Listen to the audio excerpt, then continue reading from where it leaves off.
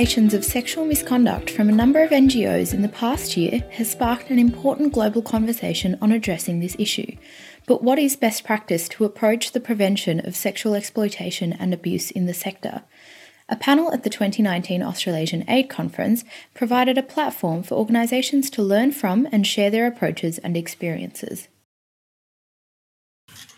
So welcome back from lunch. This session is looking at the prevention of sexual exploitation and abuse in the aid sector. And this is something I'm incredibly passionate about, not least because I entered the aid sector in the 1990s in Eastern Europe. And so at that point, it was a massive issue. And there was really this big sentiment around addressing sexual exploitation and abuse in the sector. And in the early 2000s, there was a lot of research done in Western Africa, which some of you might remember. And, that led to a lot of initiatives and a lot of change. And there was the Secretary General's Bulletin on Sexual Exploitation and Abuse at the time. And a number of organisations developed their policies on the prevention of sexual exploitation and abuse. So I want to provide that history by way of saying that where we are today is not new. This is not a new issue. And in some senses, what's happened over the last year or so is incredibly sad, given that we've been here before.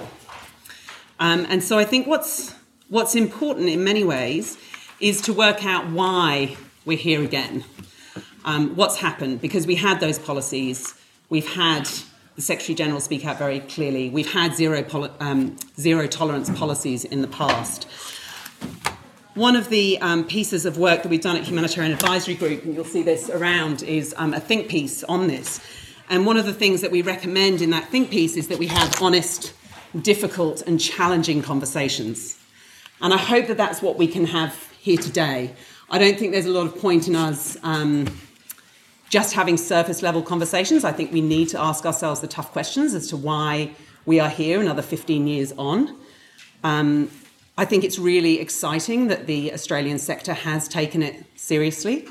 I have been really encouraged by conversations and reviews that we've done with some of the Australian NGOs, and particularly the work that's been led by ACVID and by VIFM, which has been really fabulous contribution and has obviously led to the report that was published at the end of last year. And that report, and we've got the authors here today, which is really wonderful. It will be a focus in the sense of looking at some of those key recommendations that came out of that report. So just for those of you, I'm sure everybody's familiar with it, but it's called Shaping the Path. And it was an independent review into practice and response of ACVID members in the prevention of sexual misconduct. And so that will sort of provide a bit of framing for this session today. But I think what's really exciting about that report is that it takes us beyond policy. Yes, we need to talk about policies and regulations, but we had policies and regulations 15 years ago. So yes, we need to improve them. There's no question about that. But if we don't also start asking the really hard questions about where power lies and what the cultures are of the organisations we work in, then nothing's really going to shift. Those policies will remain on paper and organisations will continue to practice in the same way. So to help us unpack this really very challenging issue, we have a really fabulous panel here today. And I'm just going to introduce them all initially, because the way that we're going to hold the panel will be more of an interactive conversation rather than each person doing a presentation. There are no PowerPoints, which is incredible. So first to introduce Juliette Brasington, who is the Acting Assistant Secretary of the Aid Risk Management Fraud Control Branch at DFAT. So she's responsible across the aid programme risk and due diligence and all the safeguarding, and has experience across a broad range of public policy and programme design and previous to this role, and has also been working on the new DFAT policy, so we'll be able to help provide some information around that. Rosie Ween, who's sitting next to her, is the Chief Executive at WaterAid Australia, and she's had about 2 decades international development experience, including living and working in Indonesia for about 7 years, but she's also the founding and committee member of Not in My Workplace, which addresses workplace harassment and abuse across all industries in Victoria. So it comes with sort of that broader experience.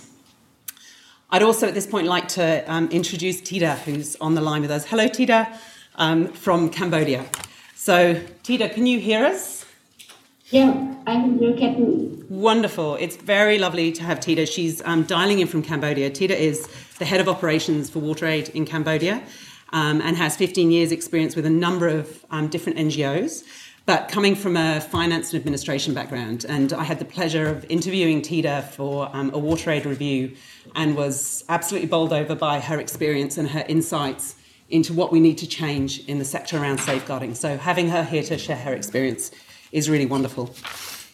Sarah Barrows is here joining us from ACFID. So she's a senior advisor on partnerships and policy at ACFID, which is the peak body for Australian NGOs. And she spent the last 12 months coordinating ACFID's response to PSEA. And that includes a response to the independent review by VIFM and also the review of ACFID's Code of Conduct. And last but not least, Micah, who is here as one of the authors, along with her colleague Liz, who's also a co-author of that report that I've referred to. So Micah is a forensic physician at the Victorian Institute of Forensic Medicine, and together with their team, they've crafted this report, which really does provide a very clear framework around what we need to do as a sector. So that might be a good place for me to stop talking and to hand over to Micah, because I think in terms of framing what we're talking about today, it would be really good to understand from you, what were the findings and recommendations that came out of that report and what should we be focusing on today in this discussion? Okay. Look, thank you, Kate, for the introduction and the opportunity to speak. Just for my own interest, I guess, are most people familiar with the report? Have seen it or see some familiar faces here? Okay, look, that's great. So hopefully the content will be, to some extent, familiar to you, but I will take you through some of the key findings and important messages from our perspective. We did feel really privileged to be engaged in this important subject and to be asked by ACFID to conduct this review and to be part of a response that occurred as a result of those reports that came out of the UK almost exactly a year ago now.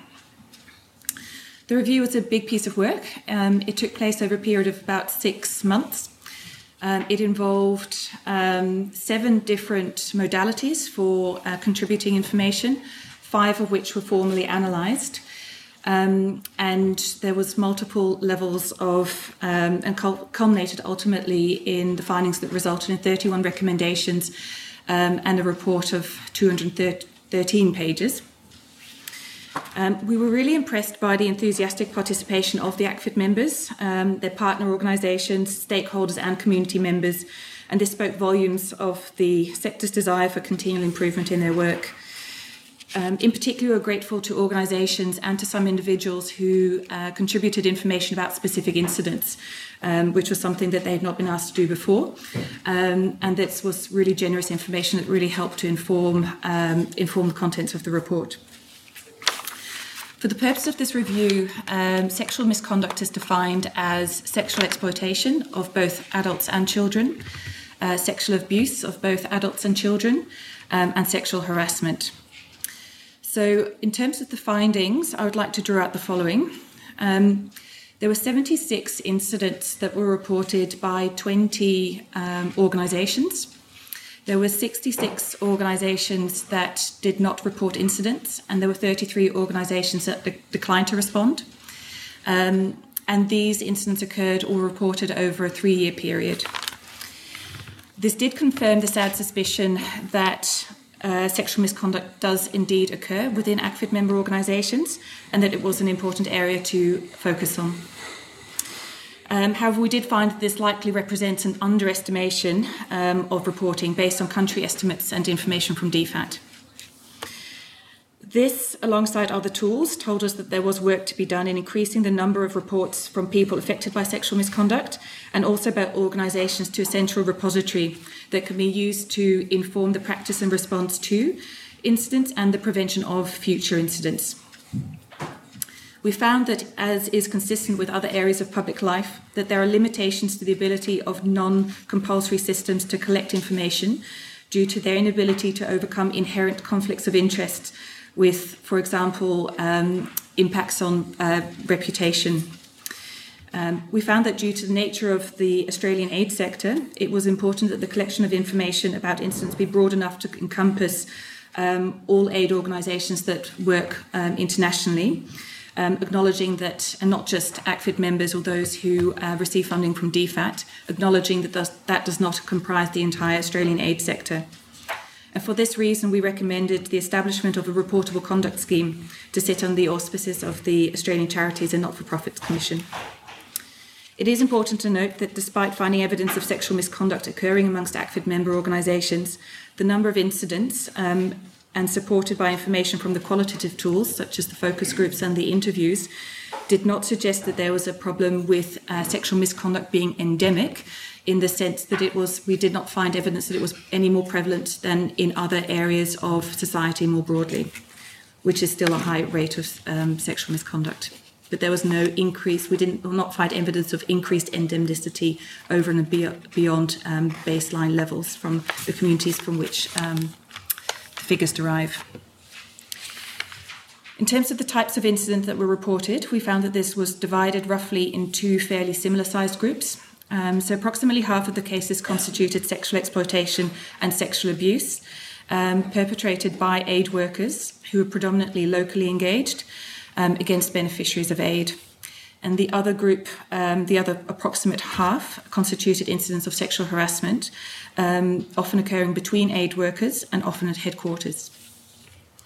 The most common offshore locations of incidents were PNG, Vanuatu and Timor-Leste, reflecting the regions where rates of violence against women are known to be high, and also regions where ACFID members are active. Most victim survivors from affected populations were children, and this could indicate a reporting bias due to strong child protection mechanisms in place. Approximately half of the cases were substantiated, and this was fairly consistent amongst all types of incident. There was a sizable minority of cases proportionally that involved potential criminal misconduct that were not reported to local authorities. And this, alongside with the information from the focus groups and interviews, supported our finding that there was an over-reliance in organisations on internal reporting mechanisms in responding to incidents. We felt that this could inhibit appropriate justice outcomes.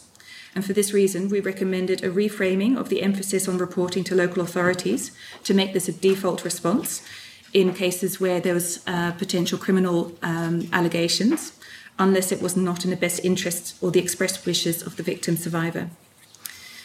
We also recommended the capacity of local authorities to be strengthened in order to improve the response to incidents. We recognise that people form diverse relationships and have a reasonable expectation to a private life, including when they engage in field work. We also recognise that transactional sex is not inherently exploitative. At the same time, there are factors specific to aid work that can increase the risk of misconduct, and these include maladaptive responses to stress, particularly when they involve alcohol and other drugs, and power differentials, which can be augmented in a humanitarian setting as opposed to development setting. We found that organisations need to talk about sex and healthy sexual relationships and to animate policies and procedures through discussion. And this includes consultation with local populations and have partnerships that invoke a community of trust. We found that the victim-survivor needs need to be central to responses of sexual misconduct incidents, including issues around confidentiality.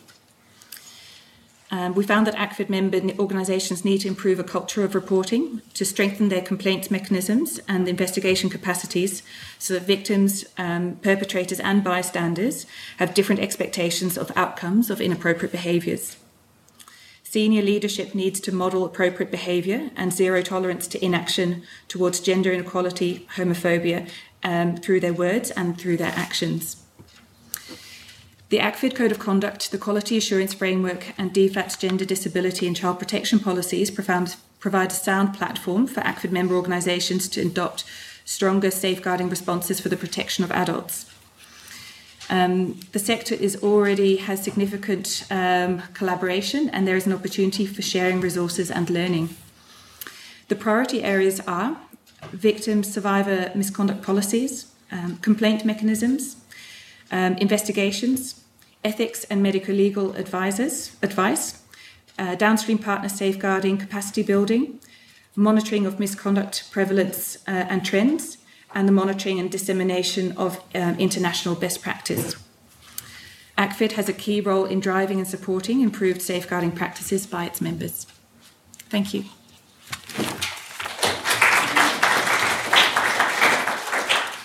Wonderful. Thank you so much. Hopefully that provides a really good framing for the discussions we go forward. The rest of the discussion we will have largely at the panel, going questions between the panellists.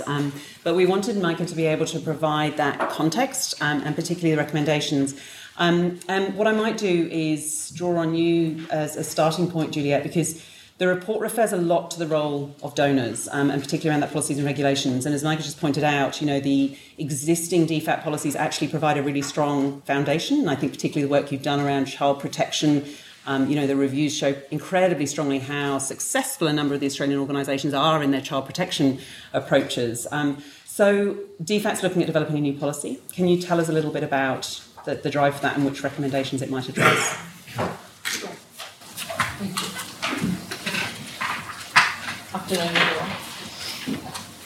So I think it's important just to sort of restate where Australia sits internationally on the safeguarding construct. And we have some pretty good systems in place, but that's not to say that there isn't a lot of work that we can improve on and that there isn't more that we can do. So I just think it's important to acknowledge that we do have a good foundation that we're working on, which is great. I also think one of the key parts or the key thinking that sits behind our policy and one of the key benefits that we see is that it will very clearly express what our expectations are and what we expect for all of our funded partners. So just to state, our policy will apply not just to development partners. Our intention is that we'll apply to all DFAT partners.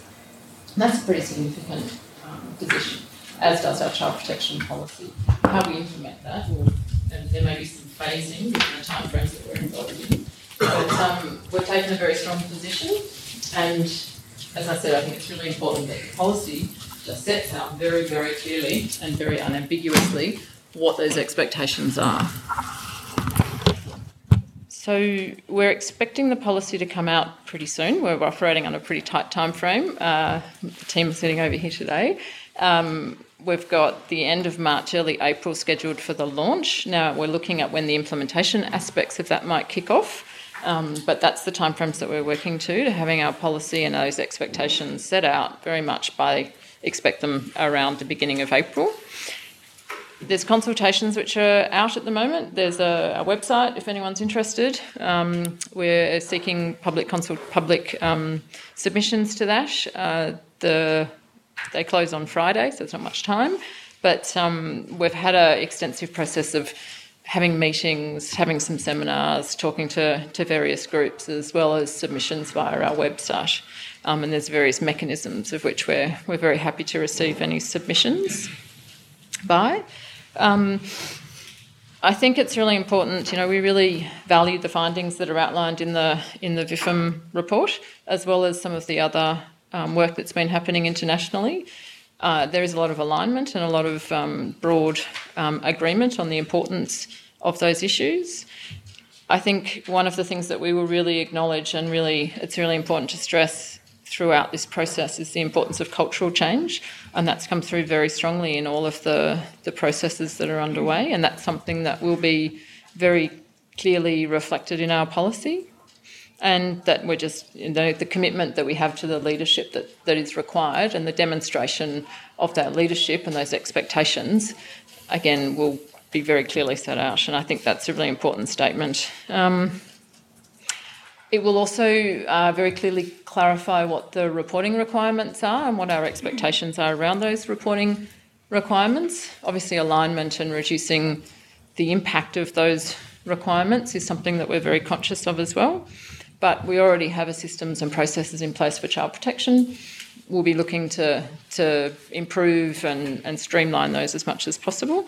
But having that reporting requirement is really important because we'll use that information to continuously assess and understand what's actually happening and to sort of help it inform changes to our approach, etc., and where the emphasis is put.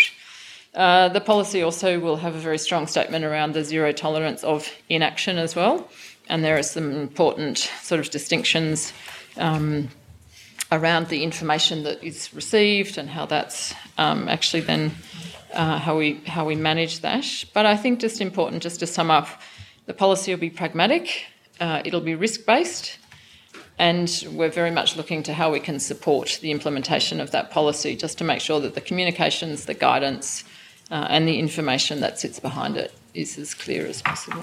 Thank you. Super, thank you. And I'm sure there will be lots of questions for all the panellists. Just jot them down. We will try and make as much time at the end as possible to be able to have a bit more of a discussion.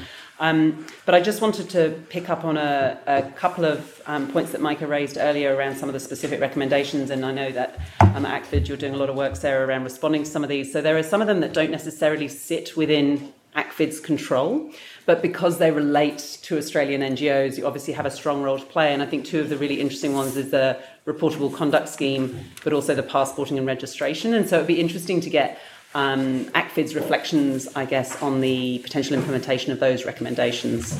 Absolutely. So the reportable conduct scheme is probably the key and the most important recommendation coming out of the report. It's also quite a complex recommendation that comes out of the report. So what we do know from the work that BIFM has done is that one of the key ways of making sure that this issue is transparent, that a culture can be shifted, but also that we get clear information and learning, and so we can alter and change our responses, is by shifting reporting not just to internally but also externally, and increasing that transparency around reporting of these issues. Building, I think, off the work that DFAT and their partners, including NGOs, have done over many years on child protection, we do see increased child protection reporting. And so absolutely welcome DFAT's continuation of that into PSEA in your policy.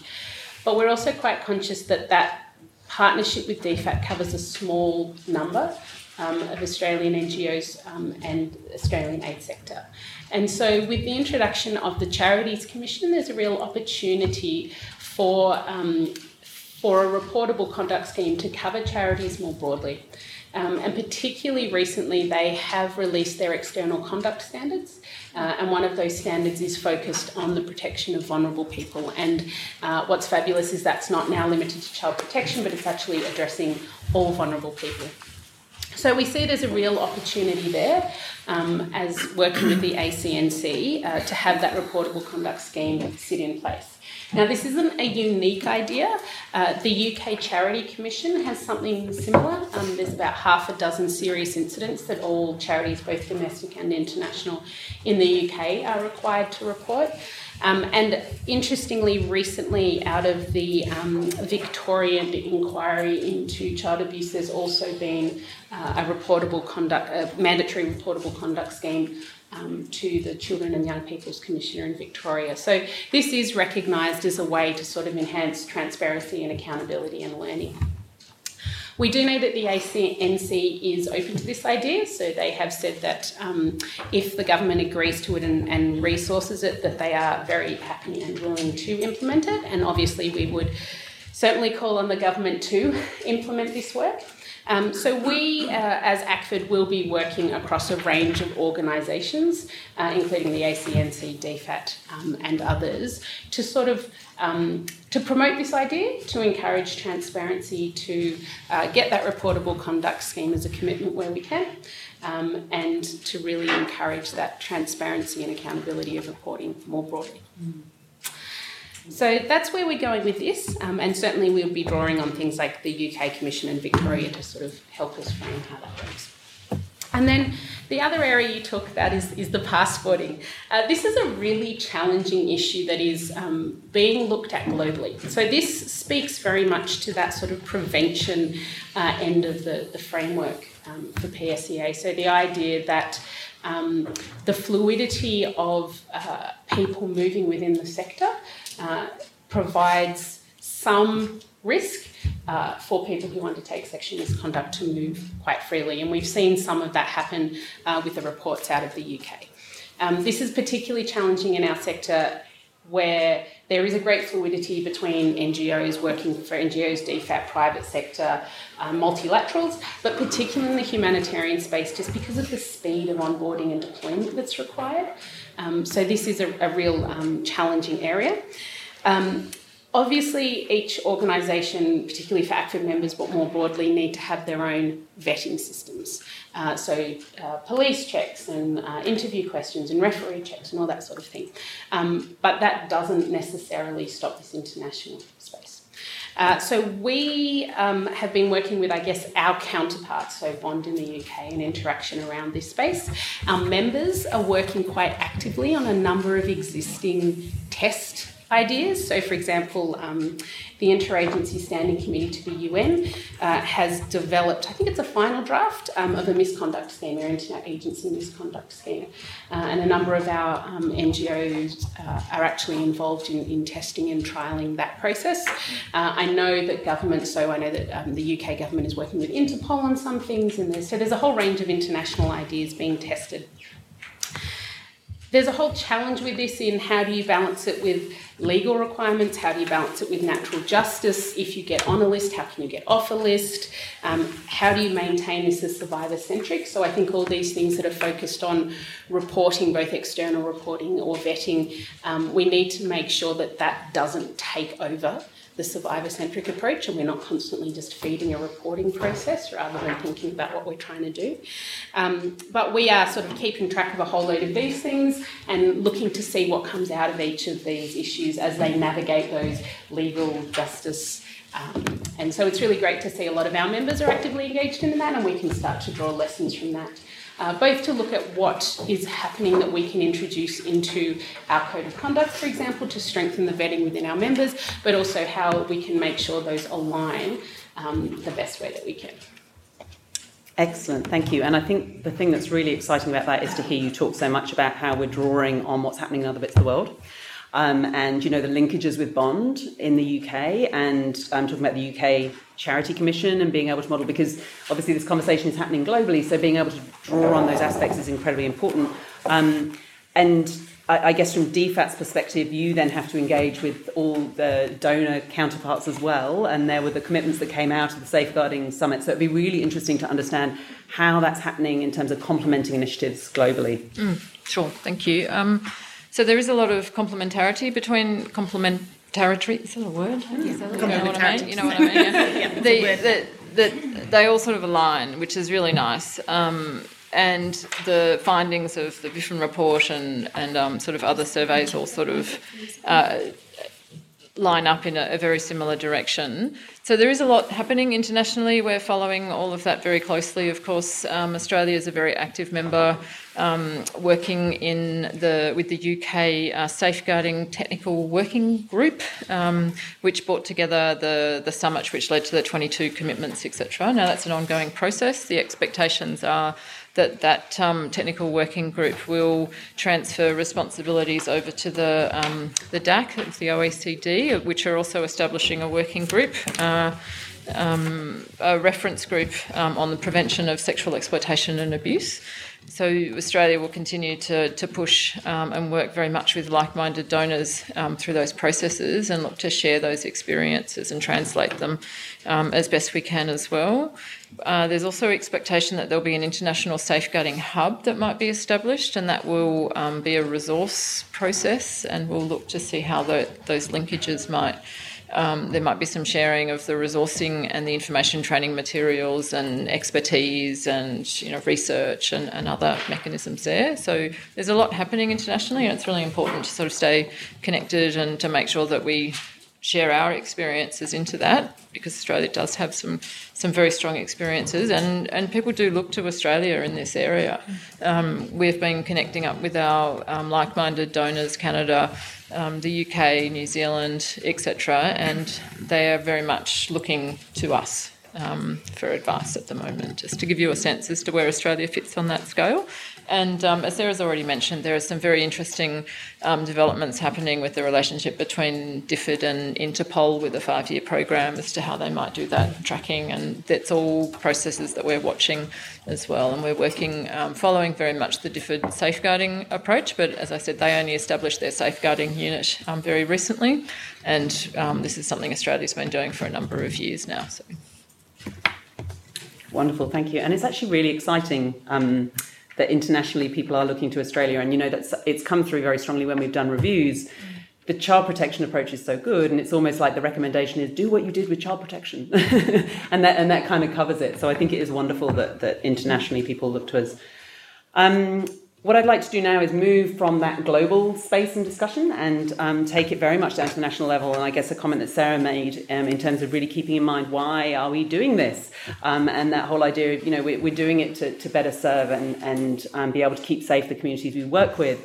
And so what I'd love to do is to go over to Tida. I'm afraid the connection's not good enough, Tida, for us to be able to see you and say hello, I don't think. But can you hear us clearly? Yeah, I can hear you, okay? How about you? Wonderful, yes, we can hear you really clearly, Tida. And thank you so much for joining us. So Tida's joined us all the way from Cambodia, as I explained. As I said, Tida is incredibly passionate about safeguarding, and that was something that's come through very clearly in our previous conversations and in her work with Rosie. So, Tida, it might be good just to start off with understanding why you're so passionate about safeguarding. Thank you, Kat, for a great question. Yeah, the reason I'm so passionate about the safeguarding because I want to see everyone, especially women and girls and vulnerable people, to live free from harm and abuse. And I also would love to take this great opportunity to sharing you all my own experience when I just joined working in NGO sector long time ago. And it is my first journey that start working with the NGO sector. After I joined that organization about just a few months, and I often got a text message from one of expert colleagues. Yes, and when I received the text, and I feel what did he mean? And I did aware that it's something related to harassment, but I did not react anything to him just as what you mean, something like that. And then he replied, he just teasing me only, yeah. And he kept texting the similar message. And then I started to feel very, very uncomfortable and to work with and to communicate with him. Sometimes I wish I would not see him in my office. And since I joined that organization, I did not get any proper induction related to the people policy, related to the procedure for this kind of thing. So I'm not sure what should I do. Should I report to someone or should I talk to someone or not? But I feel very embarrassed if I told someone about that, and I decide to keep quiet and just maybe looking for a new job. Yeah. And then few months later, I got the offer at a new organization, and of course, I decided to leave that organization without hesitation. And after I left that organization, I still keep connecting with the other colleagues that as a friend. And I was told that one of our peer staff that working in the province have baby with that man. Yeah. So we feel very, very sorry and very painful that the organization did not take any action and also allow him to work as normal. Yeah. And I realized that it was the sexual exploitation. And the peer staff did not get any support from the organization, but also just only get the gossip or discriminate around her story. Yes. So we feel very shameful on this. because us working in the aid sector, we supposed to improve people's life and protect people from harm or from abuse. But the NGO staff did not do like that. Yes, that is all from me, Kate. Tita, thank you so much. And I think it's so brave to share that experience, particularly when it's a room of people and you're not here with us. But I can promise you that everybody's listening very intently and there's lots of nodding. And we really appreciate you sharing it because it's so important that we are grounded in this discussion with what's actually happening in the field. And I think you're talking not only about the behaviour of somebody, but also the response or the lack of response in the organisation, which is exactly what we are talking about. So thank you. So much of the safeguarding questions comes back to this issue of gender inequality, Tita, and I think that the question around context, and even the report came out with different contexts have different levels or tolerances of sexual exploitation and abuse. So could you give us a little bit around the context in Cambodia from a gender equality perspective and how that impacts on the safeguarding question? Thank you, Ken. Per my own observation, gender equality perspective in Cambodia has been a little bit improved on certain area. So, for example, more women participation in labor market and women get more empowerment in decision making on financial control in family level only. But the change is mostly happening on the urban family, not in rural family. And slightly increase the number of women in political activity, but still not really enough. And however, if we look back and the social norm or attitude on gender equality are still a big issue in Cambodia.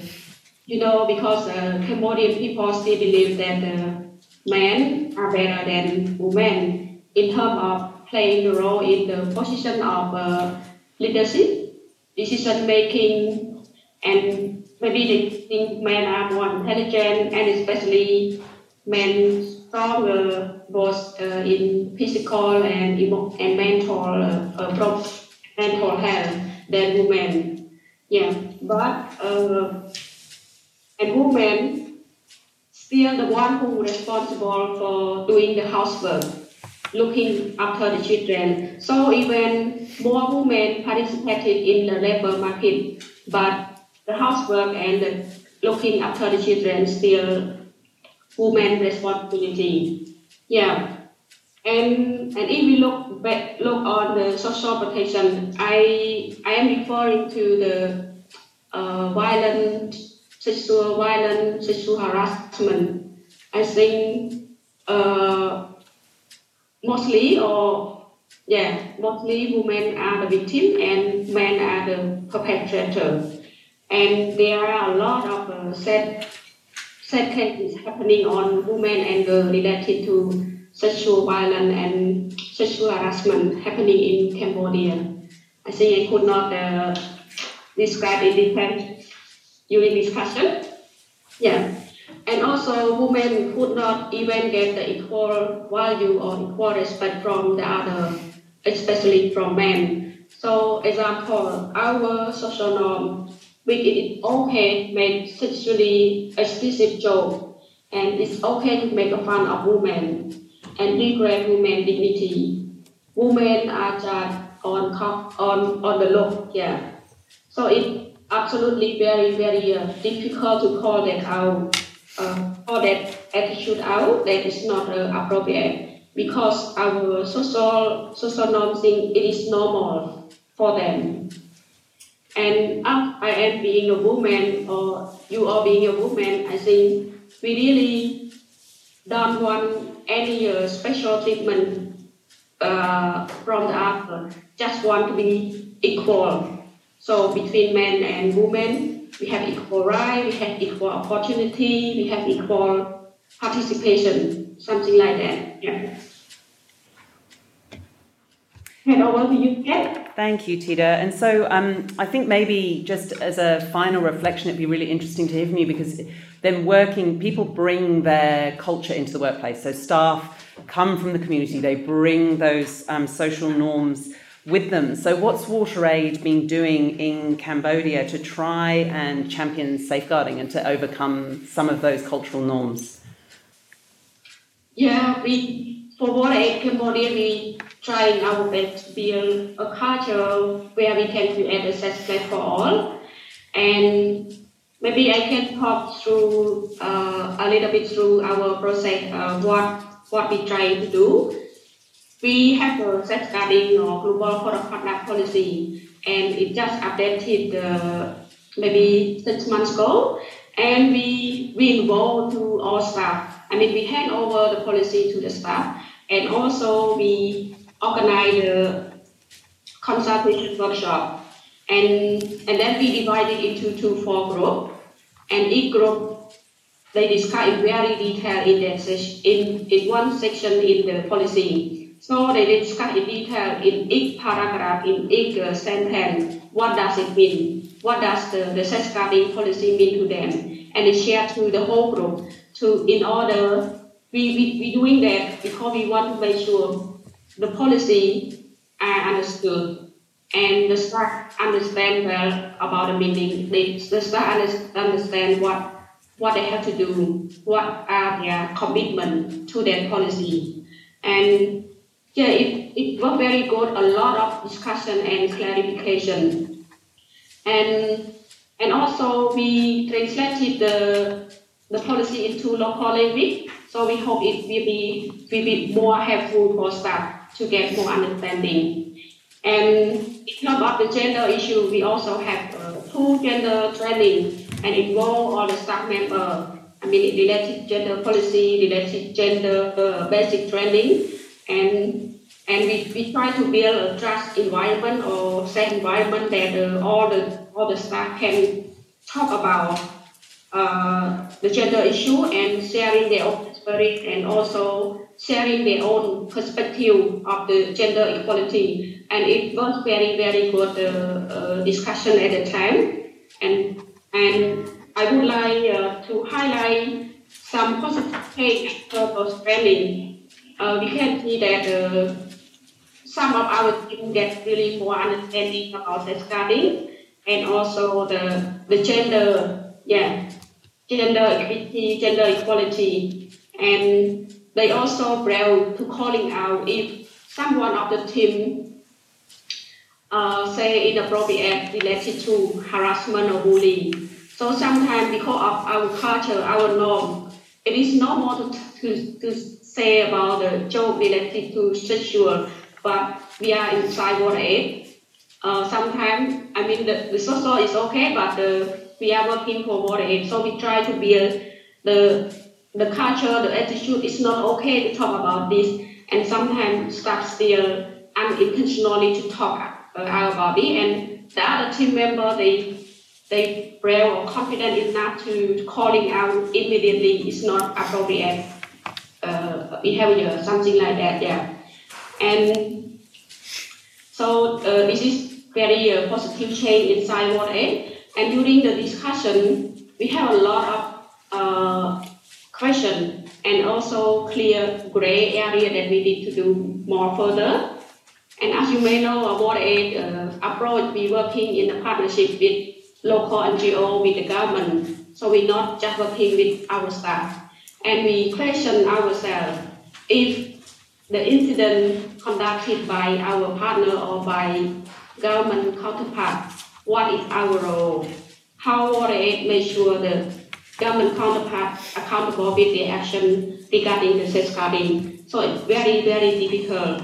And we have the example that our team, one of our team members joined the workshop, and the government counterpart talked related to sexual harassment to her, and we try to discuss what should we do, what WaterAid should talk to the government counterpart to calling out this attitude. It's not normal, yeah. So very difficult. So this is something that WaterAid have to working on more, and also reporting procedure or process is still not clear for us yet, because it seems like the team not so sure, okay, when should I report and what type of attitude that the team should report. So we need to working on that and provide more support, orientation, and regular training to build their confidence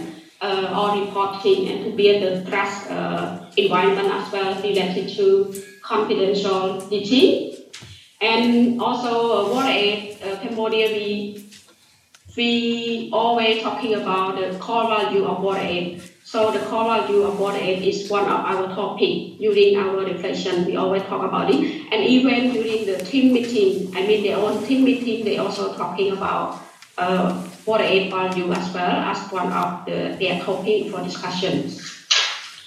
So yeah, that's all from me, Ken.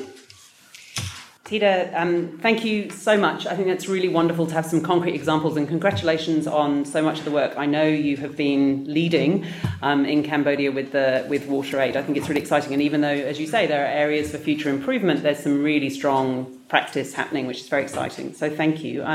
And maybe to Rosie, it's really interesting. This is one country program, and as the chief executive, you have to manage many programs. And Theda talked about the values of WaterAid and that idea of culture. How do you go about promoting a positive culture at that scale?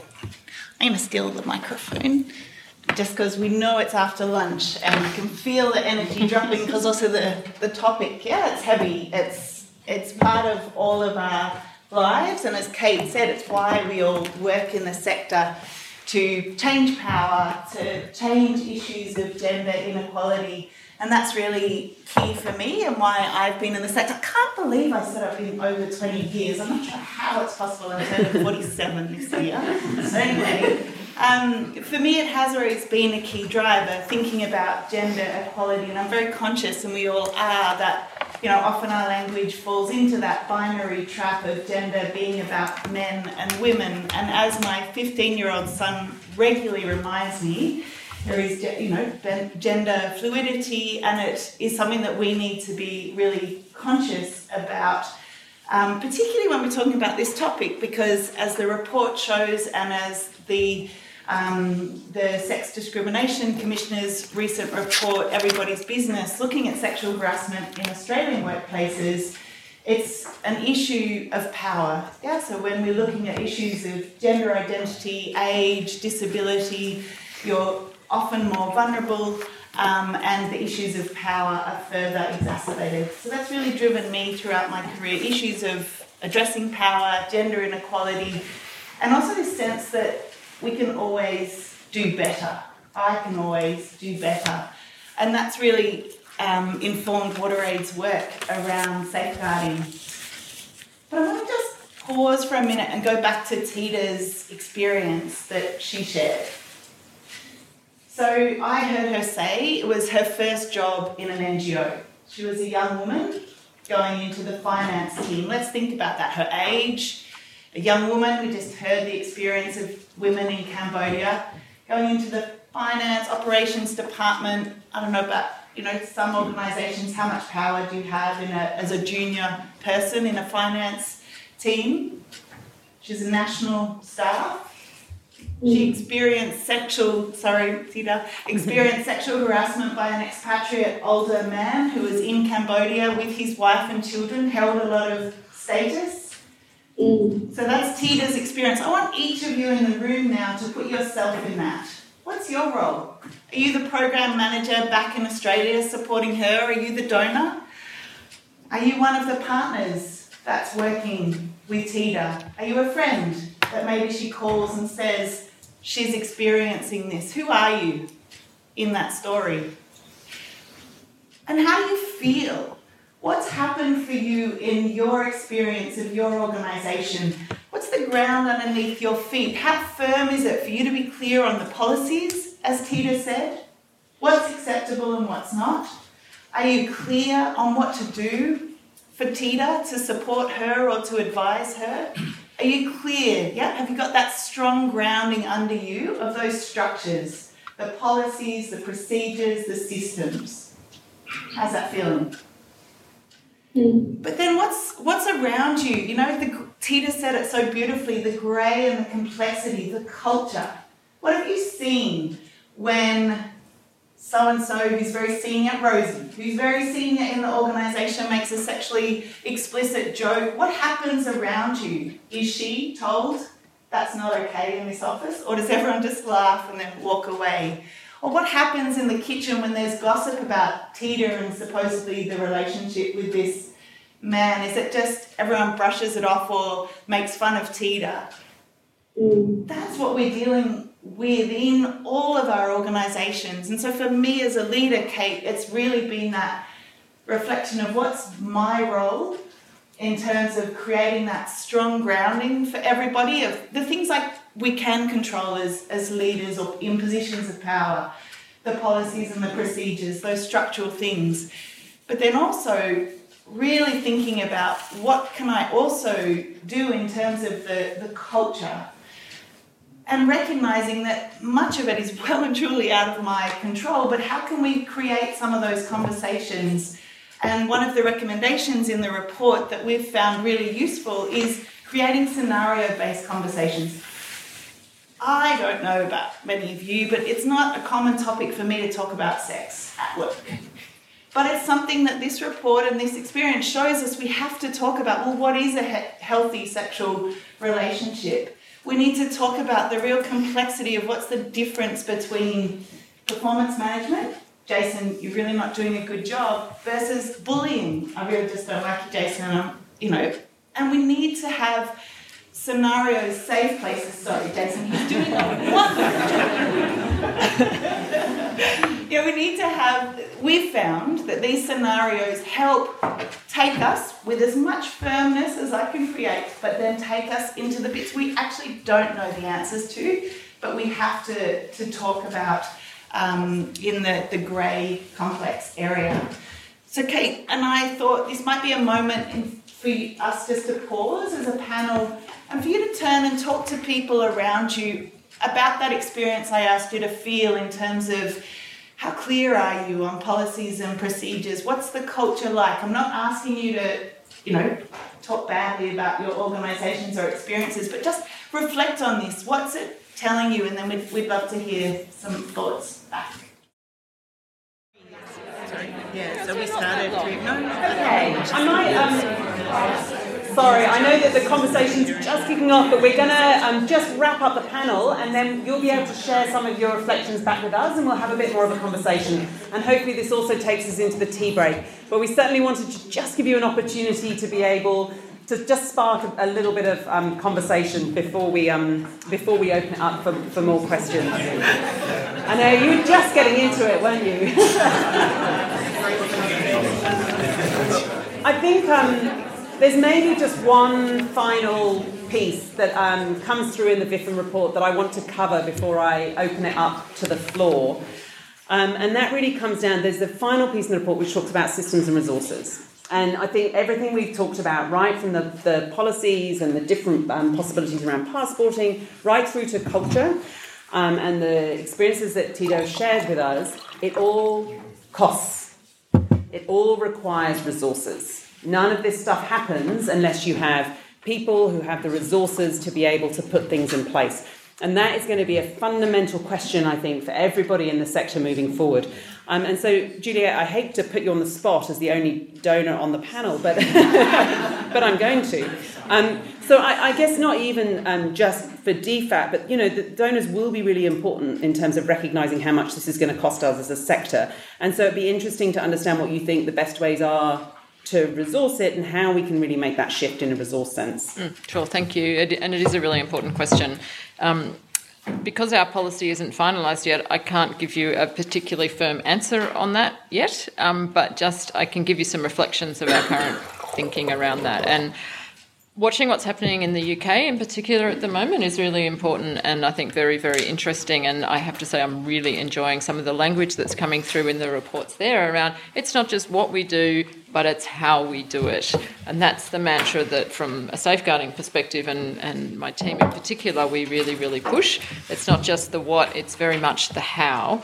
because the two are mutually intertwined and they're so connected and it's so critical. So the focus on the how and just making sure that there are really good systems, frameworks, costings associated with that. Yes, it will cost to have additional safeguarding requirements and it will cost resources to have additional reporting, but that is the cost of doing business and we fully accept that. That's likely to be our expectations. From following on from the VIFM report, there's a working group that's working through the specifics of that, and there's a little bit more work just understanding how in a contracting and a more of a detailed perspective as to how that could be reflected, and so that it's a work in progress, but I think it's important to just acknowledge that there's a lot of emphasis that we're placing on ensuring the appropriate safeguards are well funded and well costed as a key component of what we're doing. So, thank you. Excellent. Thank you very much. We have about 30 minutes, and I have additional questions for the panel if nobody has any questions. What I might do is pause the panel here and throw it open to you all. Firstly, if you want to give any feedback from your little discussions you had, what were those burning issues or reflections that you had? But also if you have any questions for the panel, we might take sort of 3 or 4 comments and do them in groups if that works for everyone.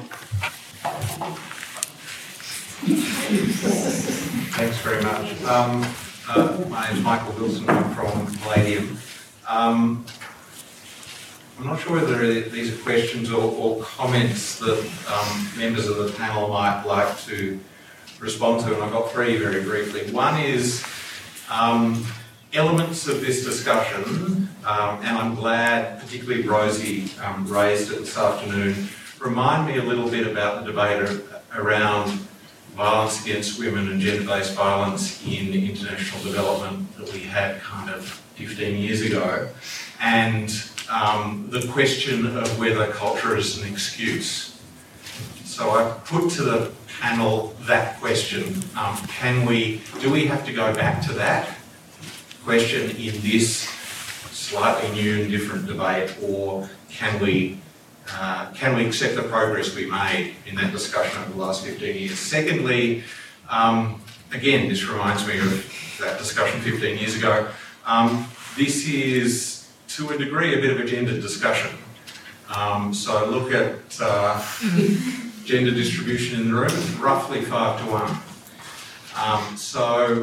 How are we dealing with that? That this is not this safeguarding discussion is not actually a discussion which is initiated by women for men to respond to, particularly when you look at incidents and perpetrators, the profile of perpetrators.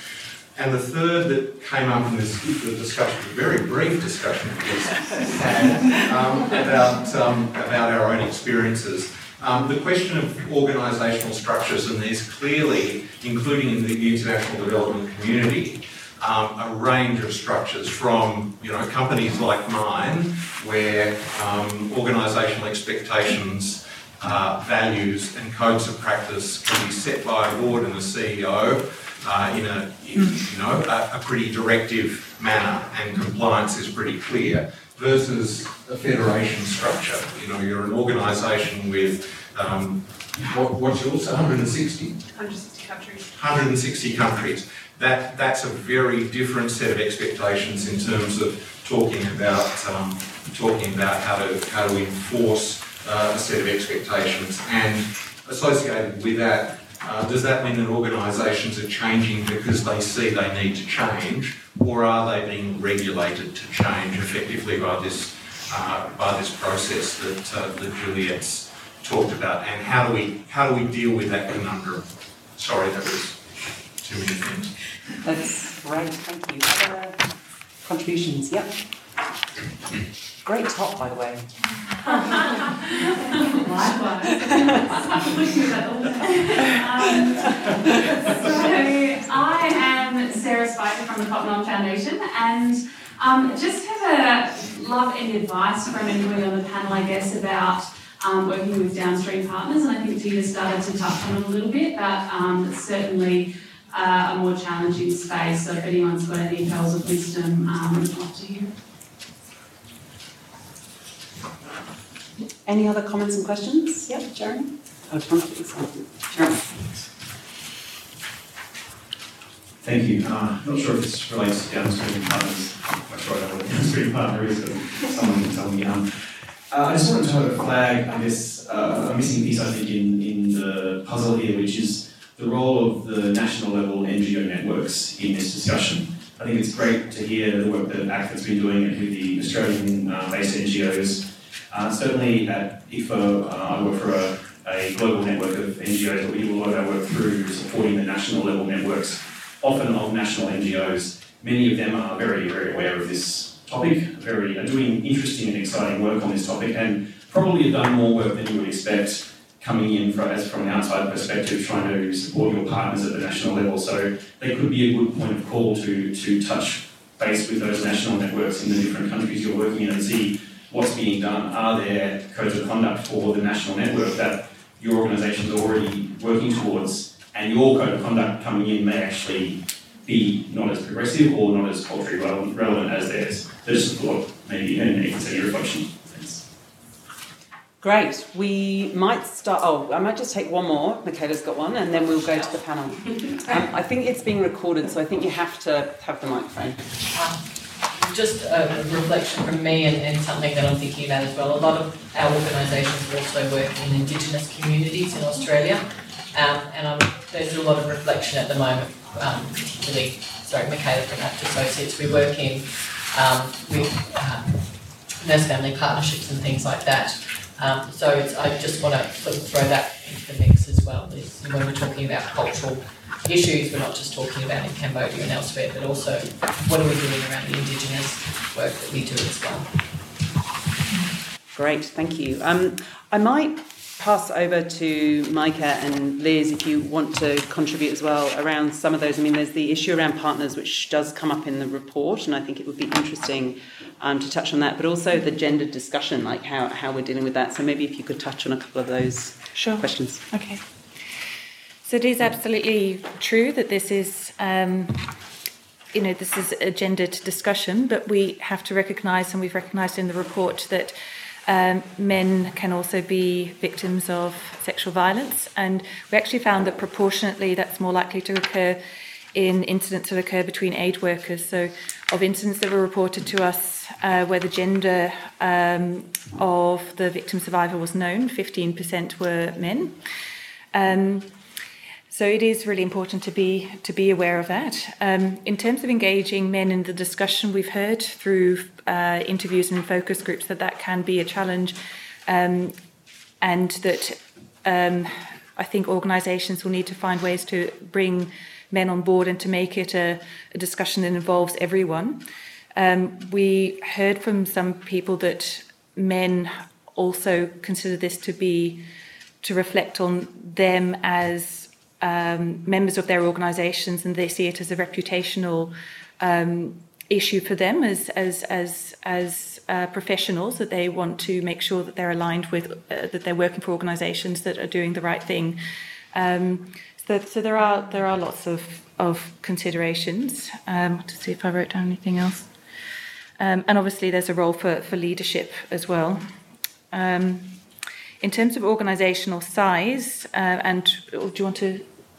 No, go ahead. Yeah. In terms of just on Michael's points on organisational size, we did find that larger organisations did have more, in some senses, more resources to address safeguarding, but that smaller organisations also had a lot of strengths, particularly in their relationships with downstream partners and being able to tap into the cultural context and having strengthened those relationships. So I think that different organisational profiles will find that they have different strengths. And ultimately, because different organisations have different strengths, the collaboration through, be it a resource hub or a peer-to-peer mentoring scheme or a community of practice, will hopefully be able to mean that all organisations, regardless of their profile, will be able to deliver the best safeguarding that they can. Let's see what else. I might just pass on to other panel members to... Yeah, I was just thinking maybe Sarah as well, because you work within ACFID and have that visibility of all the different organisational types, but also some that work with partners and some that don't, some that are in consortiums. So how would you address those questions? Yeah, so I think particularly speaking to the structures and the different structures, I think what this speaks to is we've really got to be careful of a one-size-fits-all approach to any of this. So the policies, frameworks and reporting need to provide a really concrete framework. They need to provide a real indication of what minimum standards are, what expectations are, and some pathways to meet them. But there's two things. One is we can't be driven to feed that beast, because then what we do is shape our safeguarding around reporting up rather than protecting down. So there's... What we need to do is make sure, this is of course the nice easy part, that everything is actually contextually driven. So if you are a small organisation which works well with your downstream partners, then you're going to get some fabulous work coming from your partners up to you. If you are an international consortium, again, it's about making sure that there's minimum standards and agreed norms, agreed definitions, but that when it is implemented in a way that is culturally and contextually appropriate. And that doesn't just mean in your developing country partners, that also means in your head office. What gets implemented in Australia may not be what should be implemented in Denmark, so it applies across the board.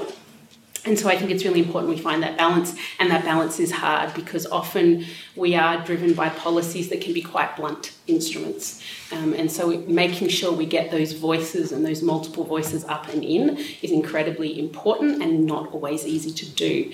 It's going to take a lot of time because we need to create, and Tita and Rosie have talked about this trust. If we don't have trust, we don't have voice. And if we don't have voice, we have poorly delivered and planned policies and programs. So I think that's one. Again, I think it speaks to this culture issue as well. I think absolutely there's been a lot of movement over time, particularly on child protection, on things like gender and all that sort of thing. I would hate to think we have to go back to all those discussions to start with. I think they're absolutely fabulous progress that we can build on. But again, it needs to be culturally specific, because otherwise you just get people right offside and you're not going to go anywhere or everywhere. In terms of ACFID, we are incredibly lucky. We have 120 organisations plus their downstream partners, as you may choose to call them. We have people like Rosie and Tita to draw on. We have a wealth of context-specific, fabulous knowledge, and basically our job is to bring that together and to have those discussions and to create those safe spaces to talk about difficult things, and that's one of the key things that we're going to do, and to make a leadership role.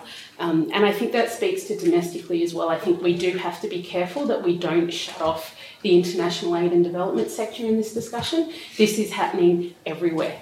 This is happening in all sorts of types of cultures in Australia and globally, and I think there's a lot we can learn from what's happening domestically and vice versa. So opportunities where we can share would be really open to doing so. And finally, to talk about national standards and NGOs, absolutely. So just as an example, one of the projects that ACFID is involved in is the Global Civil Society Standard. So this is the design of a simple CSO standard that would apply to any civil society organisation of any size in any country. And what that's done for us is a range of things. It's made us look at our code in terms of how is it in applying across a range of different scenarios. But it also means we're working with 9 partner organisations in doing that, and some of them are from developed countries like the US, whereas others are from India or Kenya or Cambodia, and they all have their own codes of conduct. And so we are learning through that process very much about some really interesting and exciting models, like peer review of compliance standards and all these really interesting things that are happening. So we are quite conscious and quite aware of that, and we regularly listen and hear about that. But again, it's also about making sure that our members, what we hope the code does, and I think it does well, is provide a framework for our members that provides a guideline, but also allows that flexibility to implement in country and in context in a way that is not counterproductive to good development and good progress. Tita, I might say a couple of points and then perhaps you can add more about working with partners. Yes, she said. Great, fantastic. So picking up a couple of the points, and particularly around national partners, I think for me particularly partnering with women's organisations and thinking about investment from a broader perspective of investing in feminist organisations and women's groups, because so often when there are these issues in these countries, there aren't the support services available to women when we're looking at broader issues around sexual harassment, sexual exploitation, family violence. I think that's a key thing for us to be thinking about as a sector. And on organisational structure, so when the sexual misconduct issues hit from Oxfam in the media, one of the things that we did for WaterAid Australia was a review done by the Humanitarian Action Group, which looked at our policies and our culture, and it gave us some really good recommendations. And one of the things that it showed was no matter what organisation you're in, no matter how great your culture might be at a moment in time, there's always risks of subcultures. And so my reflection's been, how do we make sure as a team we're always positively, proactively talking about those subcultures? So it might be a particular part of the world that we're working in, or, for example, one of the areas that I had, to be honest, never thought about, one of the risk areas for us is young fundraising staff. They are predominantly young, predominantly female. A lot of our donors are older men, and there have been a couple of incidents that we'd never had reported to us before. So just being really proactive about having conversations about monitoring risk, as you were talking about, and making it part of all of our conversations. And I think, to pick up on some of your points, Michael, not a special new conversation. This, the things that we're talking about, as Kate mentioned in her introduction, aren't new, but we have an opportunity, yeah? This crisis, what do they say? Always make opportunity of a crisis. We need to use it so that it's not a moment in time where, yes, we're talking about it again, and then we forget about it. In 2 years' time, we're at a conference where we feel like we're having the same conversation again. We need to sustain it as a sector, and we need to really openly share the challenges that we're having and the learning. I think, I can't remember if it was in the VIFM report, but I got a sense that what you were saying was international NGOs, we can't wallpaper our organisation with pictures of women and say we're working on women's empowerment if we aren't grappling with the deep gendered inequalities in our programming and in our work. So I'll pause there and hand over to Tita. Tita, can you hear us? It would be wonderful if you're able to talk a little bit to that question around how to work with partners. Yes, thank you, Rosie and Kat. I would like to add a little bit more about how WaterAid, in real practice, that WaterAid model work with the partner. And normally WaterAid has the safeguarding policy, for adult and also for child safeguarding. So after we sign a contract with our partner, we have the partner orientation workshop. And all of these kind of policy like code of conduct, or safeguarding and child safeguarding need to be the topic that we provide a very clear induction to all of our partner staff. Yeah, and also before we signing the partnership agreement, we check do our partner have the child safeguarding policy, have the safeguarding policy. If they don't have that policy in place yet, we support them to develop the policy for their organization, and we try to support and sharing the resource, sharing the document as possible we can. And also inside WaterAid, we have discussed about the complaint mechanism. So if our partner, if the community member want to file the complaint about our partner behavior related to the program implementation, how should the community submit the complaint to us? So we did discuss a little bit on that, but not fully finalized yet because we need to work on the policy as well. And the another thing about responsible 48 responsible team member who work with the partner and also with the consultant need to provide regular orientation. So orientation about safeguarding, yes. So they have to be clear about Ward 8 commitment, and it is also their commitment as well. And we provide the regular training or refreshing policy. So like today we have the annual partner workshop, and we have 3 days for annual partnership workshop. And today, this is the first day, and we are Ward 8 providing the child safeguarding training to all of our partners today. Yeah. So that's all from me. Wonderful. Thank you, Theda, and I hope we haven't taken you too long away from your partnership workshop. But it's really great to hear those very concrete examples around what can happen. We've got about 5 minutes, so what I might ask the panellists to do is just take a minute or so each if there are any final reflections you would like to share before we break for the tea break. So I might start with you, Mike. Yeah, no, that's fine. Look, I think this discussion has been a really productive example of how different aspects of the community can work together to bring about change. So we've talked about policies and regulation, we talked about systems and resources, and we talked about culture as well. And I think that it has to be a united and whole of system, whole of sector approach. That's what we found in the report, and I think that this panel discussion has been a really good example, particularly with the help of Theda as well, to really enliven those discussions. And I think it's a sign of great, indication of great optimism. Great. Juliet. Thank you.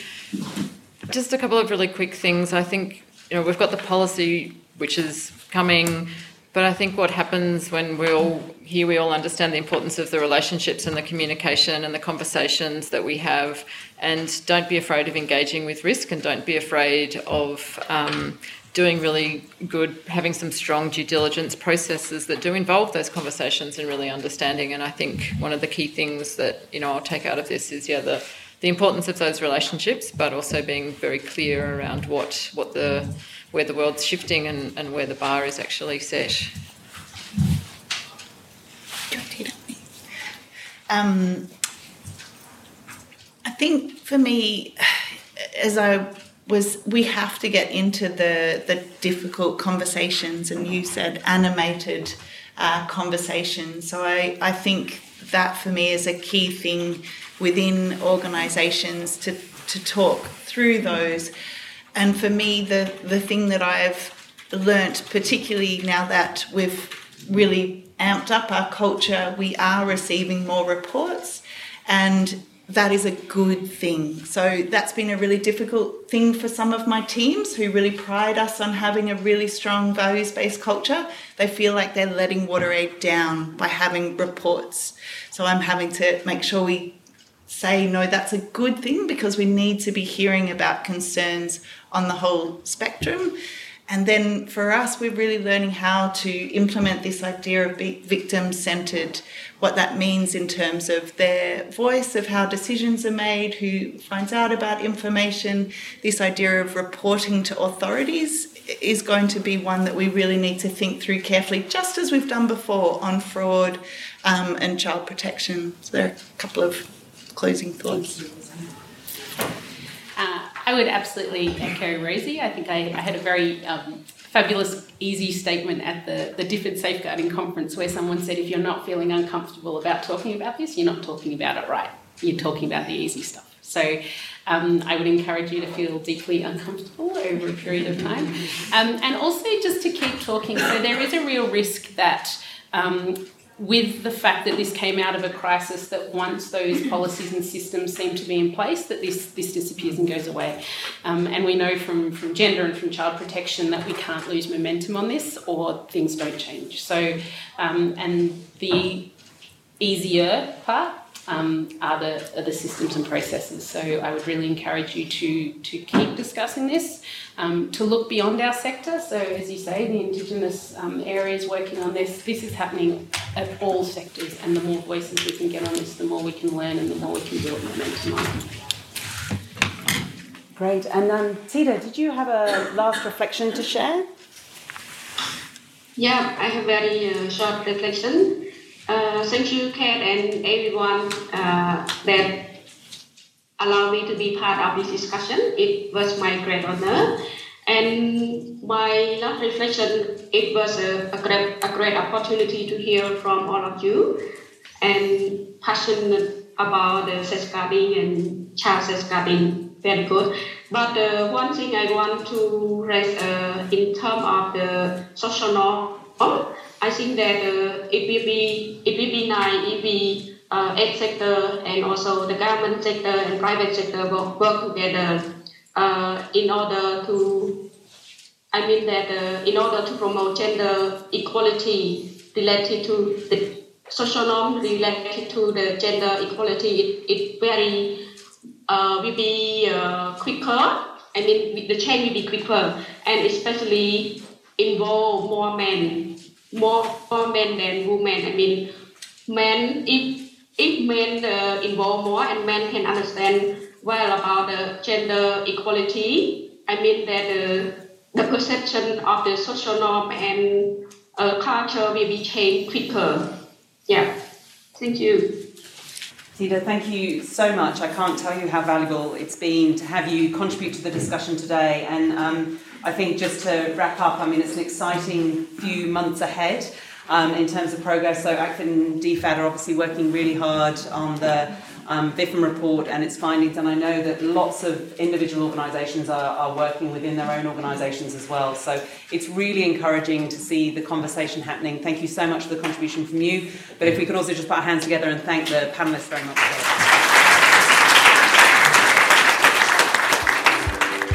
You have been listening to a podcast from the Development Policy Centre. For more information on our work, visit our website at devpolicy.anu.edu.au. To join the conversation on Australian aid, Papua New Guinea, the Pacific and global development policy, visit our blog at devpolicy.org. At the blog, you can also sign up to our newsletter to get all the latest updates, or you can connect with us on social media. Thanks for listening.